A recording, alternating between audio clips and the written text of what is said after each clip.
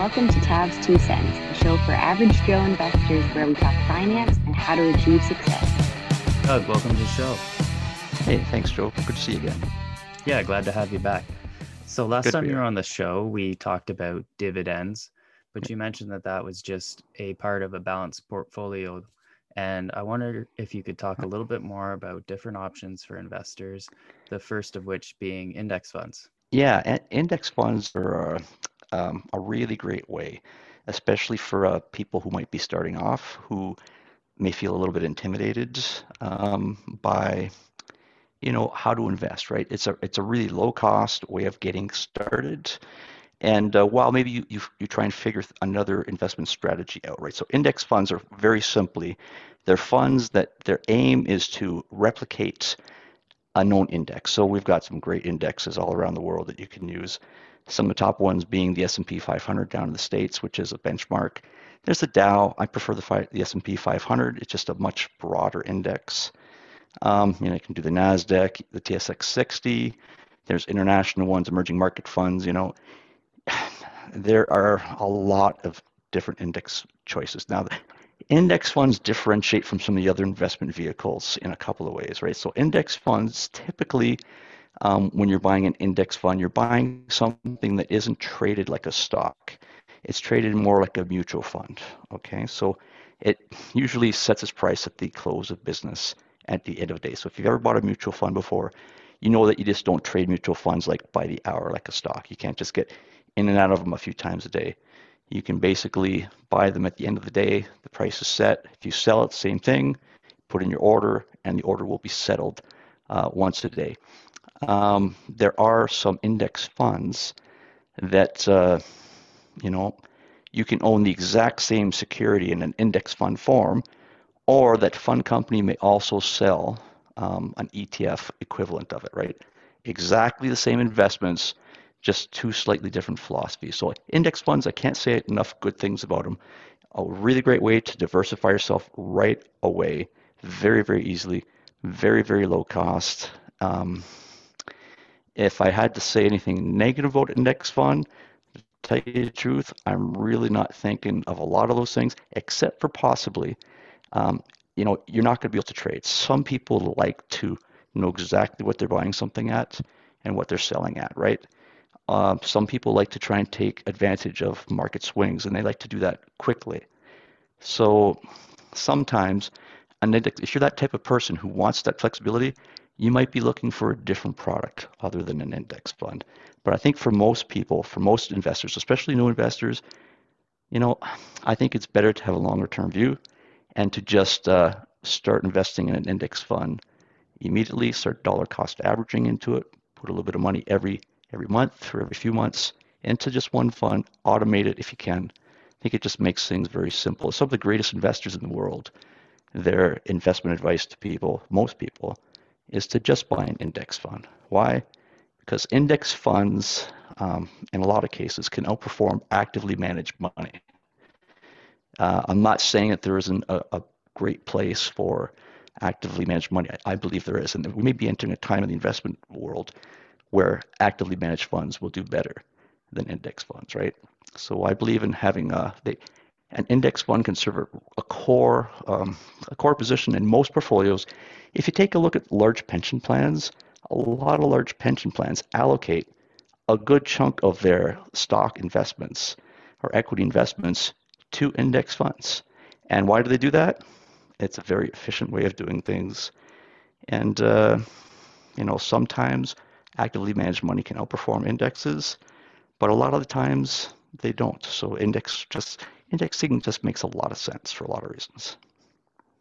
Yeah, I agree. I think some of the sticking points for newer investors are they get caught up sort of in the difference between an index fund and an ETF that tracks an index fund.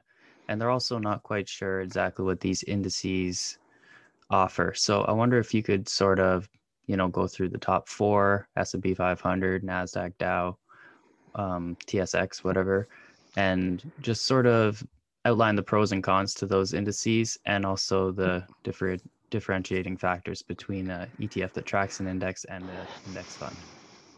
Yeah. So some of the biggest indices you're going to find, as I already talked about, we talked about the S&P 500. I really like that one if you're trying to look for exposure to the States. That's a great one, right? It covers 500 of the biggest companies in America. You get broad diversification there, right? Really broad diversification, and for typically fairly, inexpensive cost. The Dow 30 is, some people have said they're not really big fans of the Dow 30, right? It's only 30 stocks. Those stocks have changed over the years. I personally just don't like it. Without kind of pulling it up and going over all the stocks that are in it, I think it's going to be kind of hard to demonstrate exactly why. The Nasdaq, you're talking about more techie stuff, right? You're getting into some of those that world of sometimes really big growth companies where the valuations can get a little bit big. So I think you got to be careful. Nasdaq index is a great way to kind of get that diversification and spread the money around. Although you can buy some funds, some very specific index funds that will concentrate in maybe a subset of some of these indices, right? For example, you could probably buy an index fund that just looks at the highest dividend payers in the S&P 500, right? Or maybe they have some other type of focus. So you can buy specialty products like that, probably a little bit higher cost. But if that's kind of the niche of investing you want to go to, you can go to those. Now index funds do differentiate from the ETFs, so exchange traded funds, in that the exchange traded funds in the index, they can be exactly the same product, but the way you buy them and sell them is just a little different. So, for example, Fidelity offers, an S&P 500 index fund, or you can buy their ETF, which is exactly the same product. It's just sold as an ETF, so you can sell it, and trade it like a stock. So I could go in this morning, I could put in an order for 100 shares, I could get it within minutes or seconds, and then I could sell it again in a couple minutes, right? So that's the flexibility that an ETF gets you over an index fund. Again, there are a myriad of different ETFs to choose from. I mean, there's probably more ETFs than there are stocks to pick from in some cases, right? So, I think going for the standard indices, the emerging market, standard index, the S&P 500, the Canadian one, there's world indices you can pick too, right? So if you really are looking to just have broad diversification around the world, you can buy one fund. It will buy the entire world, including Canada. Or you can buy some of them that have everything but Canada, but maybe the Canada and US, right? So there's so many products out there, Joe. I mean, you really just gotta find one and then say, this is what I'm going to own. And the good thing about it is you can change your mind later on, right? So as your investment knowledge grows, as you mature as an investor, you learn more. Maybe you decide that, hey, there's another one of these funds I would prefer to be in, or maybe you just say, I have enough in that one. I'm going to start into this other area, right? So there's some that are hedged against currencies, and how they do that is usually use a variety of derivatives to try and recreate the returns of the index, right? So as far as ETFs and index funds are, I would say they're very, very similar. The biggest difference is really in how you trade them, how you buy them, how you sell them, right? The ETFs offer, of course, a little more flexibility with the buying and the selling very quickly if you're that type of investor. But I say, for the average Joe out there, I would recommend probably best to just get into a low-cost index fund. If you do want to do rapid trading, of course, you'd go with the ETF. But for most of us who have a long-term view, and I think that's what investing should be, is more of a longer-term view, I think an index fund more than meets our needs, right? I agree. And they're generally safe investments in the sense that they're very diversified. And that brings me to the next question is, you mentioned it's hard to find cons with index funds, and I agree, but there are some things that are offered with mutual funds that you don't get with index funds. For example, you could get a little bit of active management. You could get some hedging to the up and down side.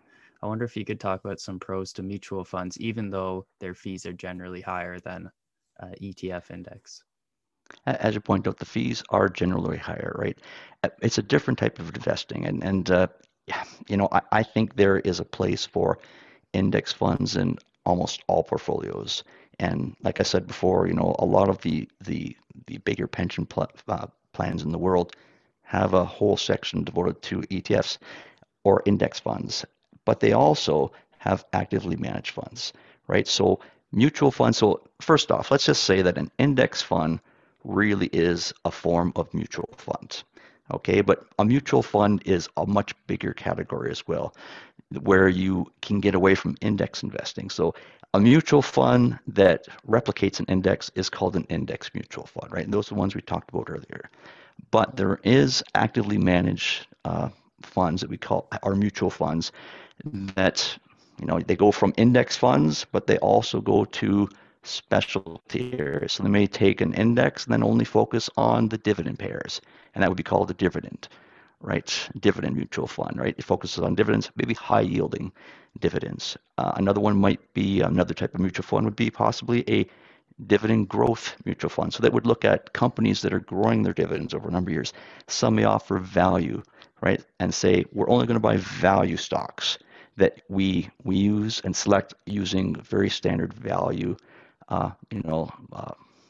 measurements, or maybe growth, right? There's really a lot of different methodologies that can be used, but it's all actively managed. It's all someone taking a strategy, and a lot of times when you read the prospectus of the mutual fund, they'll describe that strategy fairly clearly, right? So if you're a novice investor, I think sticking to indexes is not a bad thing. It can play a good part in your portfolio. But there is a time and a place, I think, for actively managed funds where actively managed funds can outperform, an index, especially once you start to get into really lofty areas, right? So if you're, especially when you get international, right? If you're investing in Canada and you're investing in the United States, we have very mature rules, security exchange rules, reporting rules. There's a lot of good infrastructure that I think protects an investor. When you start to go international, I think that's where sometimes, actively managed money, at least to me, is worth paying for, right? Don't get me wrong. I also invest in indexes internationally, but I do believe that actively managed funds can sometimes be a little bit smarter about, what they're trying to get, especially if there's political instability. If you're looking at markets that maybe are controlled by their governments too closely, and unfortunately, a lot of the rest of the world, and I'm not talking about Europe really, they do not have the standards to protect investors like we do here in Canada. So sometimes paying for that active component to protect you is a good investment. I agree. I really think a lot of it is to do with the prospectus of the fund. So I had a guest on, Ben Hammond. We talked about ESG, for example, and he said a mutual fund would be a great way to get exposure to certain ESG factors that you would want to maintain in your portfolio. Now, what's an ESG, Joe? I'm sorry, I'm not It's environmental, social, and governance. So yes. Any of those three aspects that, perhaps you really want to focus on the social side of your investments, and you want to make sure that these companies are up to the level that you expect.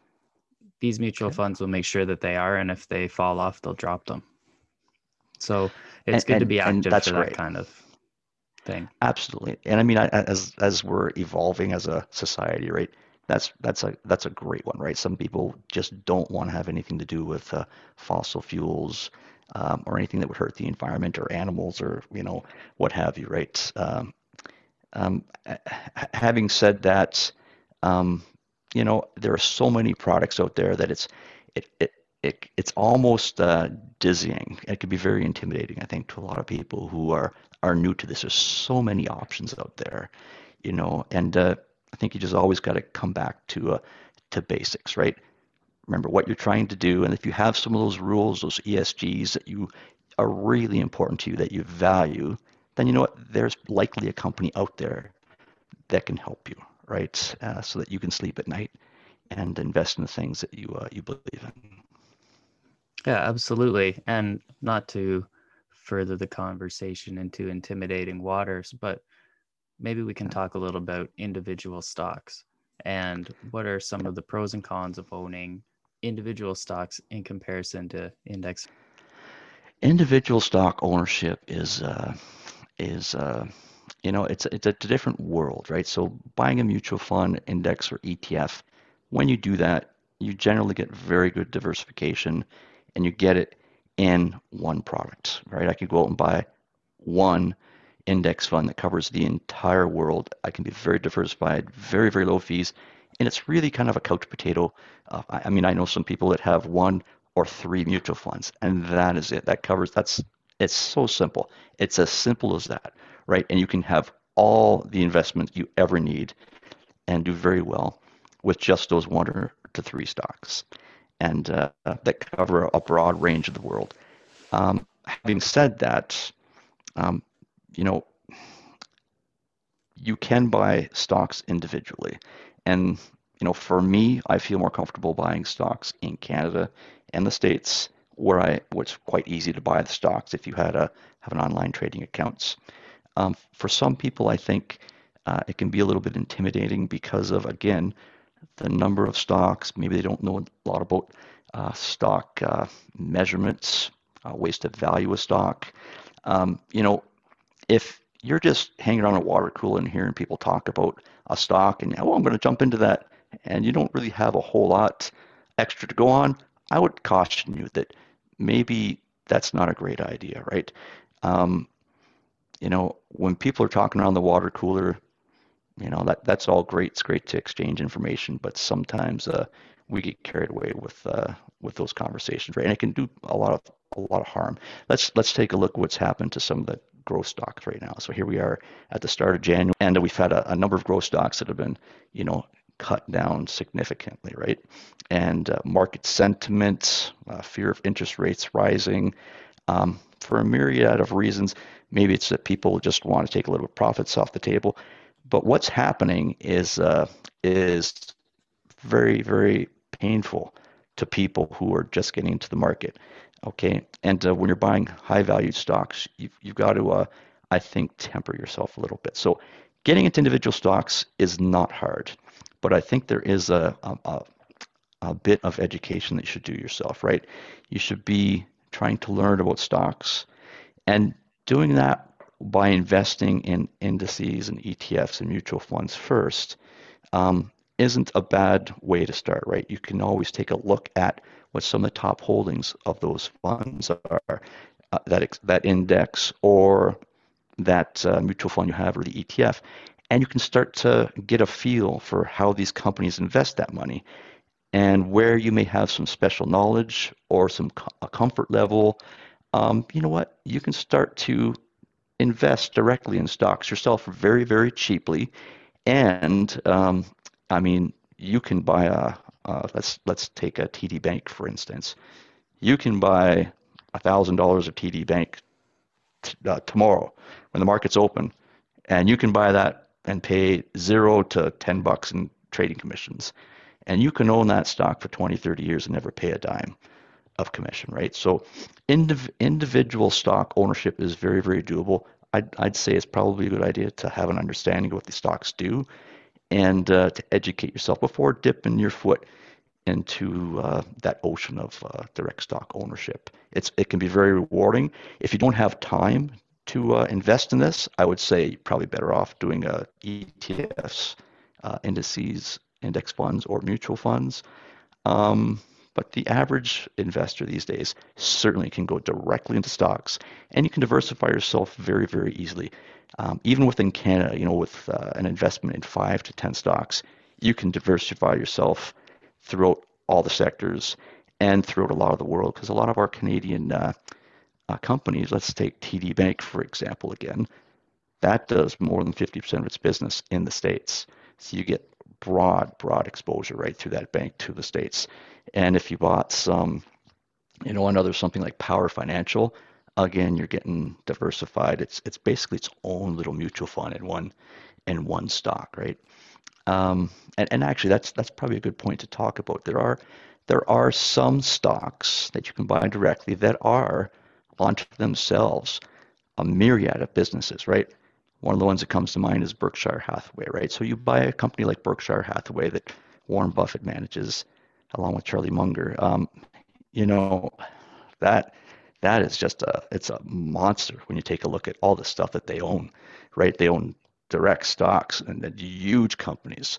They own outright entire businesses. They and the whole backbone of the entire business is that it's an insurance company, right, or a reinsurance company. So it's really you're really buying something that's uh, it is its own mutual fund, if you ask me, right? And there are some Canadian equivalent companies such as Brookfield Asset Management, and a number of others that are, I don't want to say they're similar to Berkshire Hathaway, but they are multi-pronged, right? They are very diverse unto themselves. So I think stock ownership is a great route, especially for someone who's willing to put a little bit of time into it. But if you really don't have the propensity, or you don't have the interest, you don't have the time, life is busy, right? You have to choose the things that you can be good at.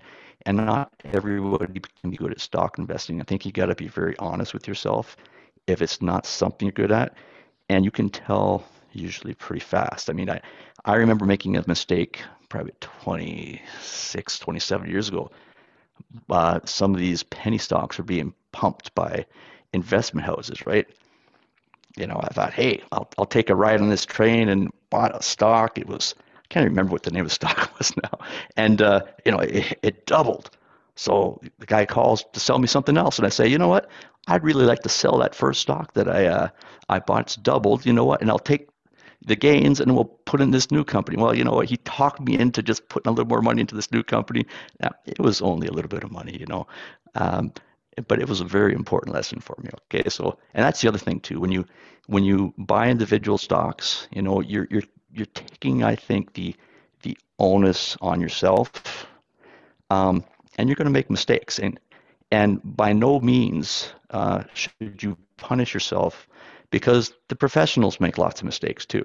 Okay, and one of the greatest investors of all time, Warren Buffett, it should be like a class to read a Berkshire Hathaway annual report for people, because he goes on about some of the biggest mistakes he's made that cost multiple billions of dollars, and he says, I made a mistake. And if you're going to do direct stock ownership, sometimes you're going to make a bad call, right? Or maybe it's not even a bad call, but your stock price could be negatively impacted. And it doesn't mean that that business isn't a great business. It just means that the market isn't valuing it for some reason at that time. It could be because of interest rates, it could be because of, maybe excessive debt. If it's excessive debt, then maybe you got a problem on your hands. If it's just market sentiment, sometimes, industries or type of stock go out of favor for a bit. And then you got to know enough to hold your convictions and say that I'm playing this value play. It's just not being rewarded right now, but the underlying asset, I'm holding it for these reasons. And because of those reasons, I'm going to keep holding it, right? And then sometimes you just got to look yourself in the face and say that I made a mistake and I need to get out. And you should get out, before you do too much damage to yourself, right? So, like I said, everybody makes mistakes. I just made a mistake back in December. I generally do not get into growth stocks. I shouldn't say that. I do invest in growth stocks, but I don't like really high flyers. I don't like things with outrageous valuations. I don't like stocks that have a whole lot of hype that everybody are jumping on the bandwagon. But I was doing a little bit of research on Lightspeed, and I decided to dip my toe into Lightspeed, and hey, I've got a bunch of rules, and I break them routinely, okay? And when I do it, I generally kick myself. But my lesson here is don't catch a falling knife, right? When stocks are coming down, have a little bit of patience, have a little bit of, have a little bit of self-control. And before, this is something we need to talk about too. Before you start buying stocks, you should have an idea of what you're trying to accomplish, right? So if you're going to get into direct stock ownership, you should kind of have a thesis that you're following. You should have a reason what am I trying to achieve? Am I trying to achieve diversification in the Canadian market, the world, the US market? Do you want to just focus on growth stocks? And you should be looking for your niche, right? How am I going to pick these companies? Because as soon as you pick those companies, you should also have an idea for how they can be valued, right? And there are times to sell stocks, right? So even really good stocks, sometimes there is a good point of exiting, and you should kind of understand what those exit points are when you buy the stock. I never think that's a bad exercise. I think probably very few people do that, but I think it educates you, and it gives you, it forces you to kind of think very carefully about what you're doing. Because, when you're buying a stock, to me, it's kind of like getting married, right? You're trying to pick a long-term partner that you are going to spend many years with, hopefully, and you're going to be rewarded for it as well. Sometimes it works out, sometimes it doesn't. Thank goodness trading a stock is very easy. Okay, not like getting married. But yeah, stock ownership can be very rewarding. It can be very trying, and I would really highly recommend anybody to go do that, to educate yourself. Talk to people, join a group, read some books. Okay, go online. There's lots of information out there. Just be careful about some of the information that you get. Sometimes the information out there can be very, very biased, right? And so getting back to the Lightspeed position. So Lightspeed has taken a big haircut. Lightspeed was probably chopped down by 66%, and I decided to step into the arena. But one of my rules with buying stocks is don't get your falling knife, right? But I started to do my research, get a couple of independent views, and I decided to dip my toe into it. Now, it since has gone down like another, 10, 12%. Not that big a deal, but we'll see how that one turns out, Joe. I hear really good things about Lightspeed, and I am not educated on the stock, but I do know that initial dip was a damaging short report, I believe. So who knows how much of that is true, depending on the report. Yeah, and that's kind of the, we talked about the headwinds that companies can face, and unfortunately, some of these arbitrage situations and these hedge funds can do a lot of hurt to the market, to individual stocks. I mean, we've seen it before, right? And that's the type of thing where, as an investor, if you are doing individual stocks, I mean, you need to put in a little bit of time to try and understand what's going on, right?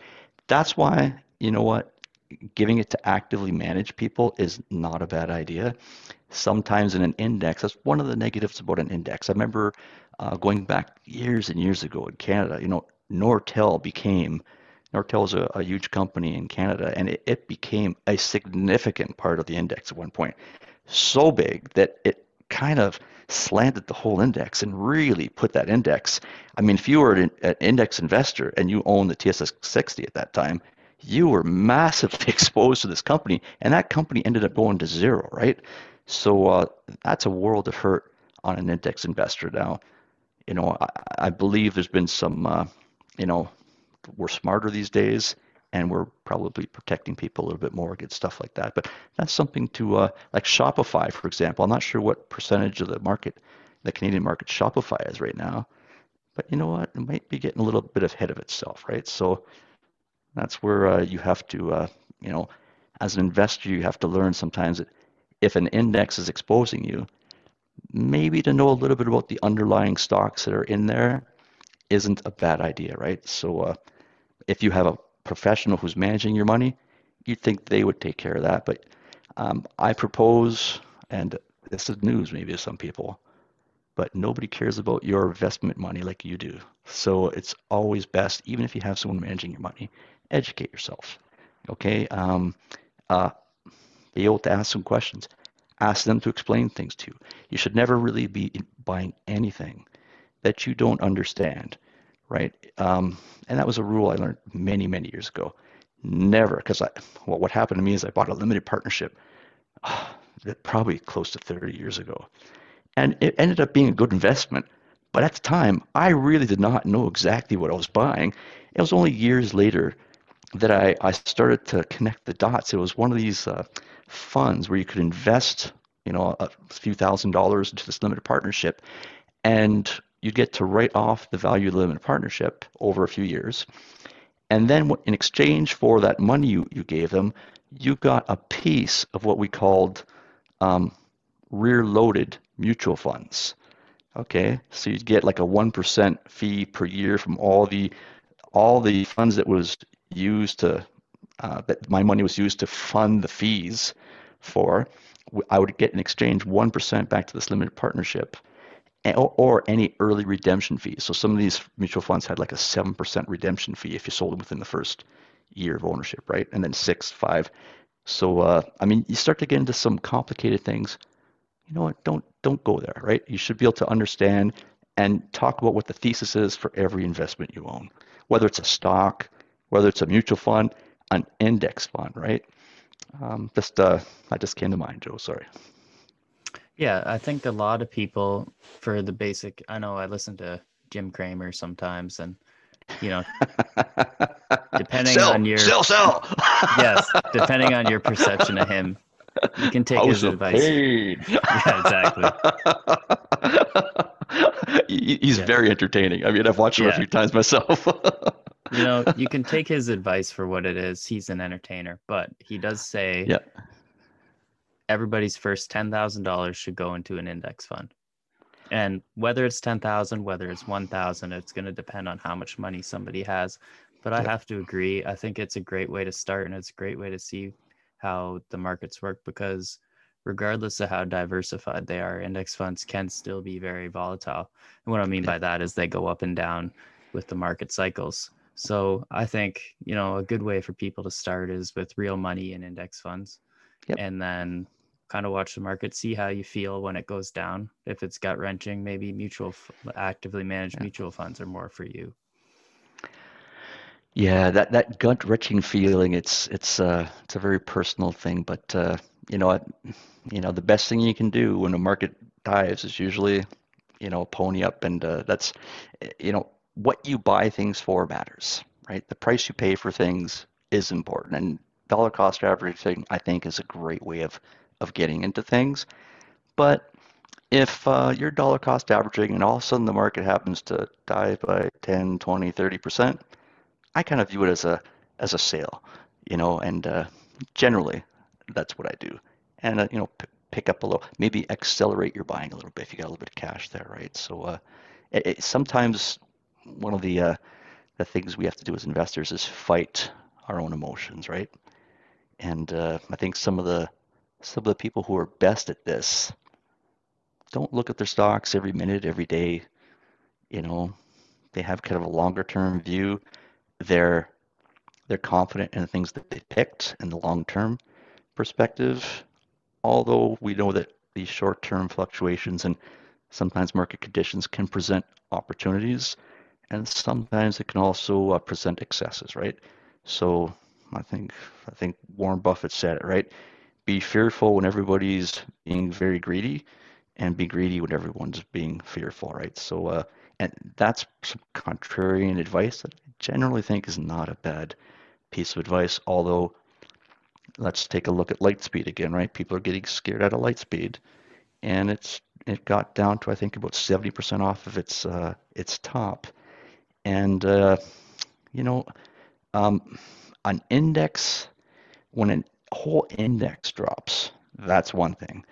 When one particular stock drops on its own for non-market related reasons, those are very different things, right? So when people are being fearful about Lightspeed, but there's some reason to have concern, that's one thing. If you're just having a market sell off because interest rates are going to rise a little bit, or that, I would, on an index approach, I'd say buying the dips is generally a pretty good strategy.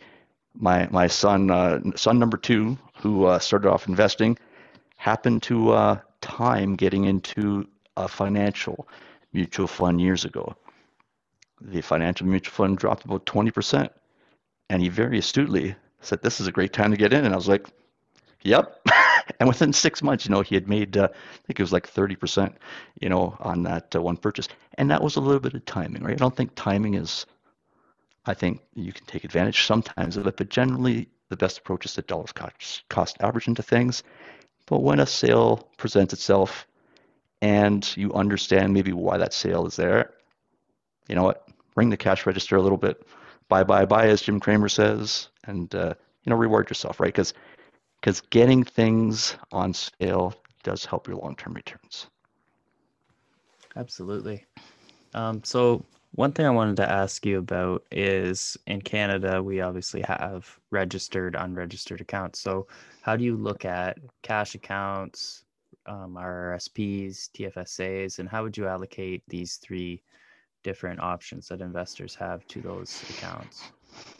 I think any of those options we talked about can be owned in your RSPs, in your TFSAs, or in your non-registered trading accounts, right? They're all, whether it's ETFs, index funds, or mutual funds, or direct stock ownership. The one thing I would put as a caveat to that is if you're dealing in Canadian funds, there are some Canadian, for example, dividend tax credits, right? Where you would want to use those. I think they serve people best inside if you have enough money already in your RSPs and your TFSAs, probably you're going to benefit from those, in your non-registered accounts. But if you're saving up and you're just able to invest enough to top up let's say your TFSA or your RSP or both of those, then definitely own them in those vehicles. For foreign type of things, I would tend to want to own them inside the RSP just because of the possible taxation of dividends in the TFSA. But if they're Canadian, you're not going to have to worry about that. If they're foreign, you have to worry about that paying of the tax inside your TFSA. But no, I think they're all very suitable. What's really, I think, most important is that you decide on what you're comfortable with, right? So let's say, for example, you're a new investor and you decide you're going to go into index funds. And that's how you're going to start off because you're getting your toes wet. You're really not sure exactly what you're going to do. You're going to start off with the S&P 500 and the TSX 60. And you're just going to put, let's say, $200 a month into each of those, dollar cost average into them, automate it. And in the meantime, you're educating yourself. You're learning. You're talking to people. Maybe you get a financial advisor and they start talking to you about different products, different things, and you see the value in them. And then maybe you want to get into a specialty mutual fund that maybe invest internationally, okay?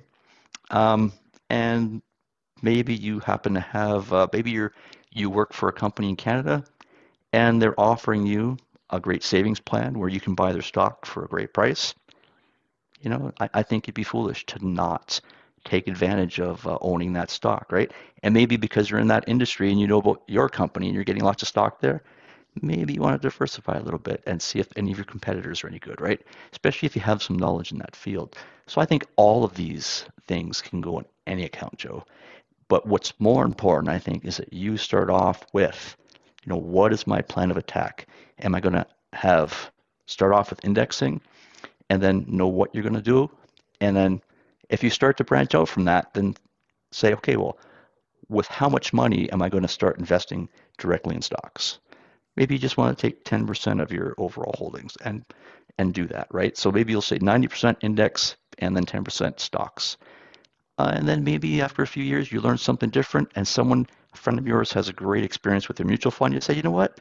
I'm going to use these mutual funds because they've done really well. And I know the investment person, they're my person and they've recommended this.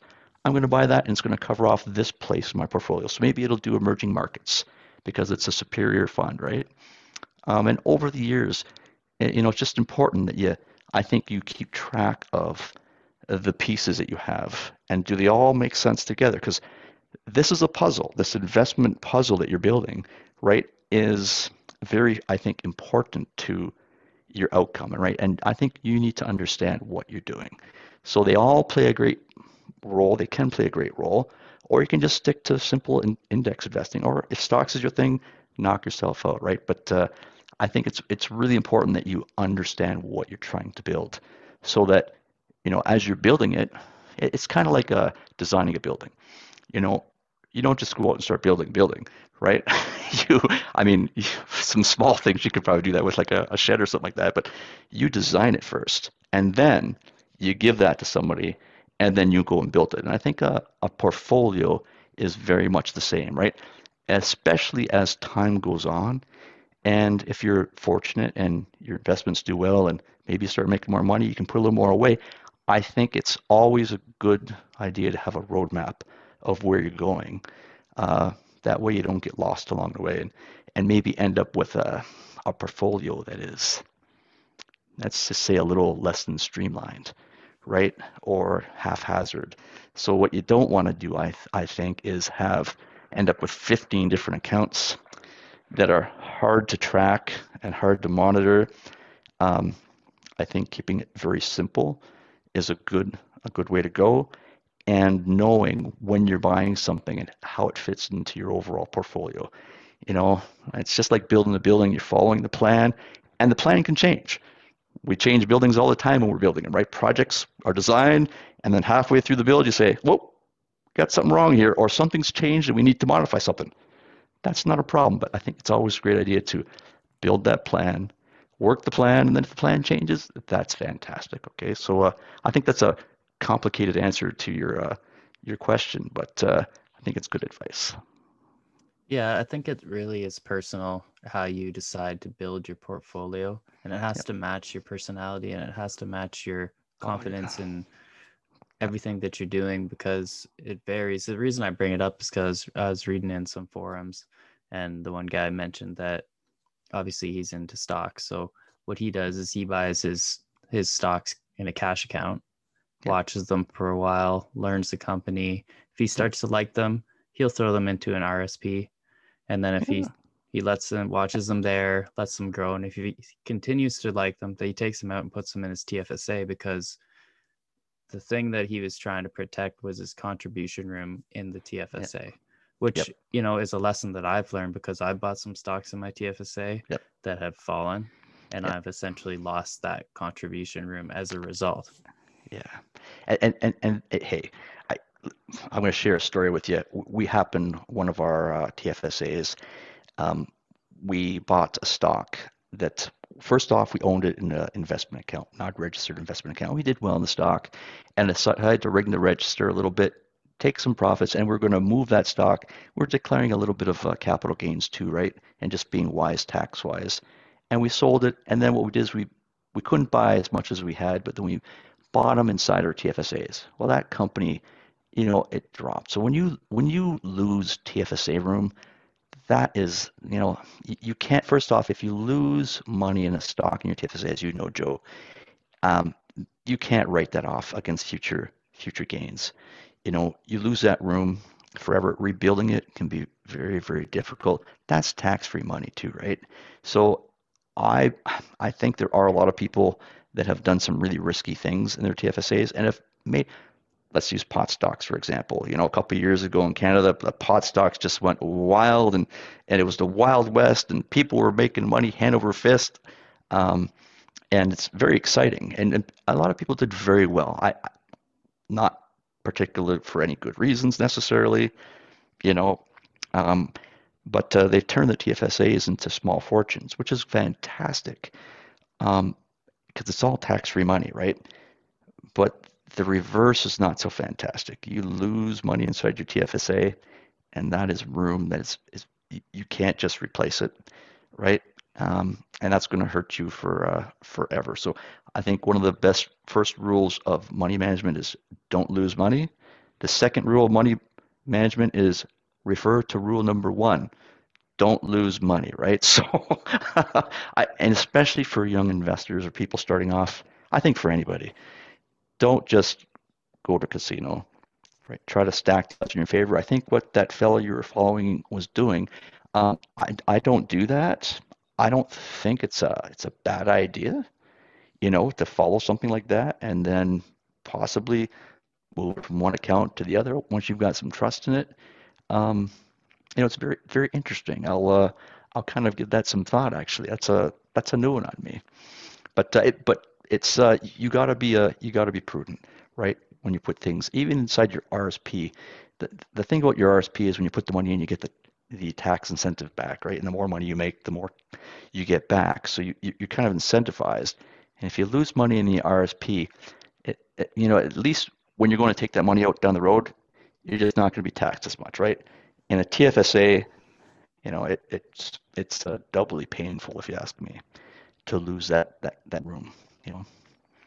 Absolutely. It's a double-edged sword because you lose the room and you lose the money, but also on the other side, if you can gain tax-free, then that's double That's amazing. great. So, That's great. Yeah. Who knows what? But anyways, with that being said, I think we covered a lot for today. And Yeah. I'd like to thank you for coming back on the show. And Hey. Whenever you want to come back, just let me know. Hey, always good to see you, Joe. Okay, take care. Joe is not a financial advisor and may have interest in the stocks discussed on the show, so do not take any information included within this podcast as a recommendation or formal advice. Thank you.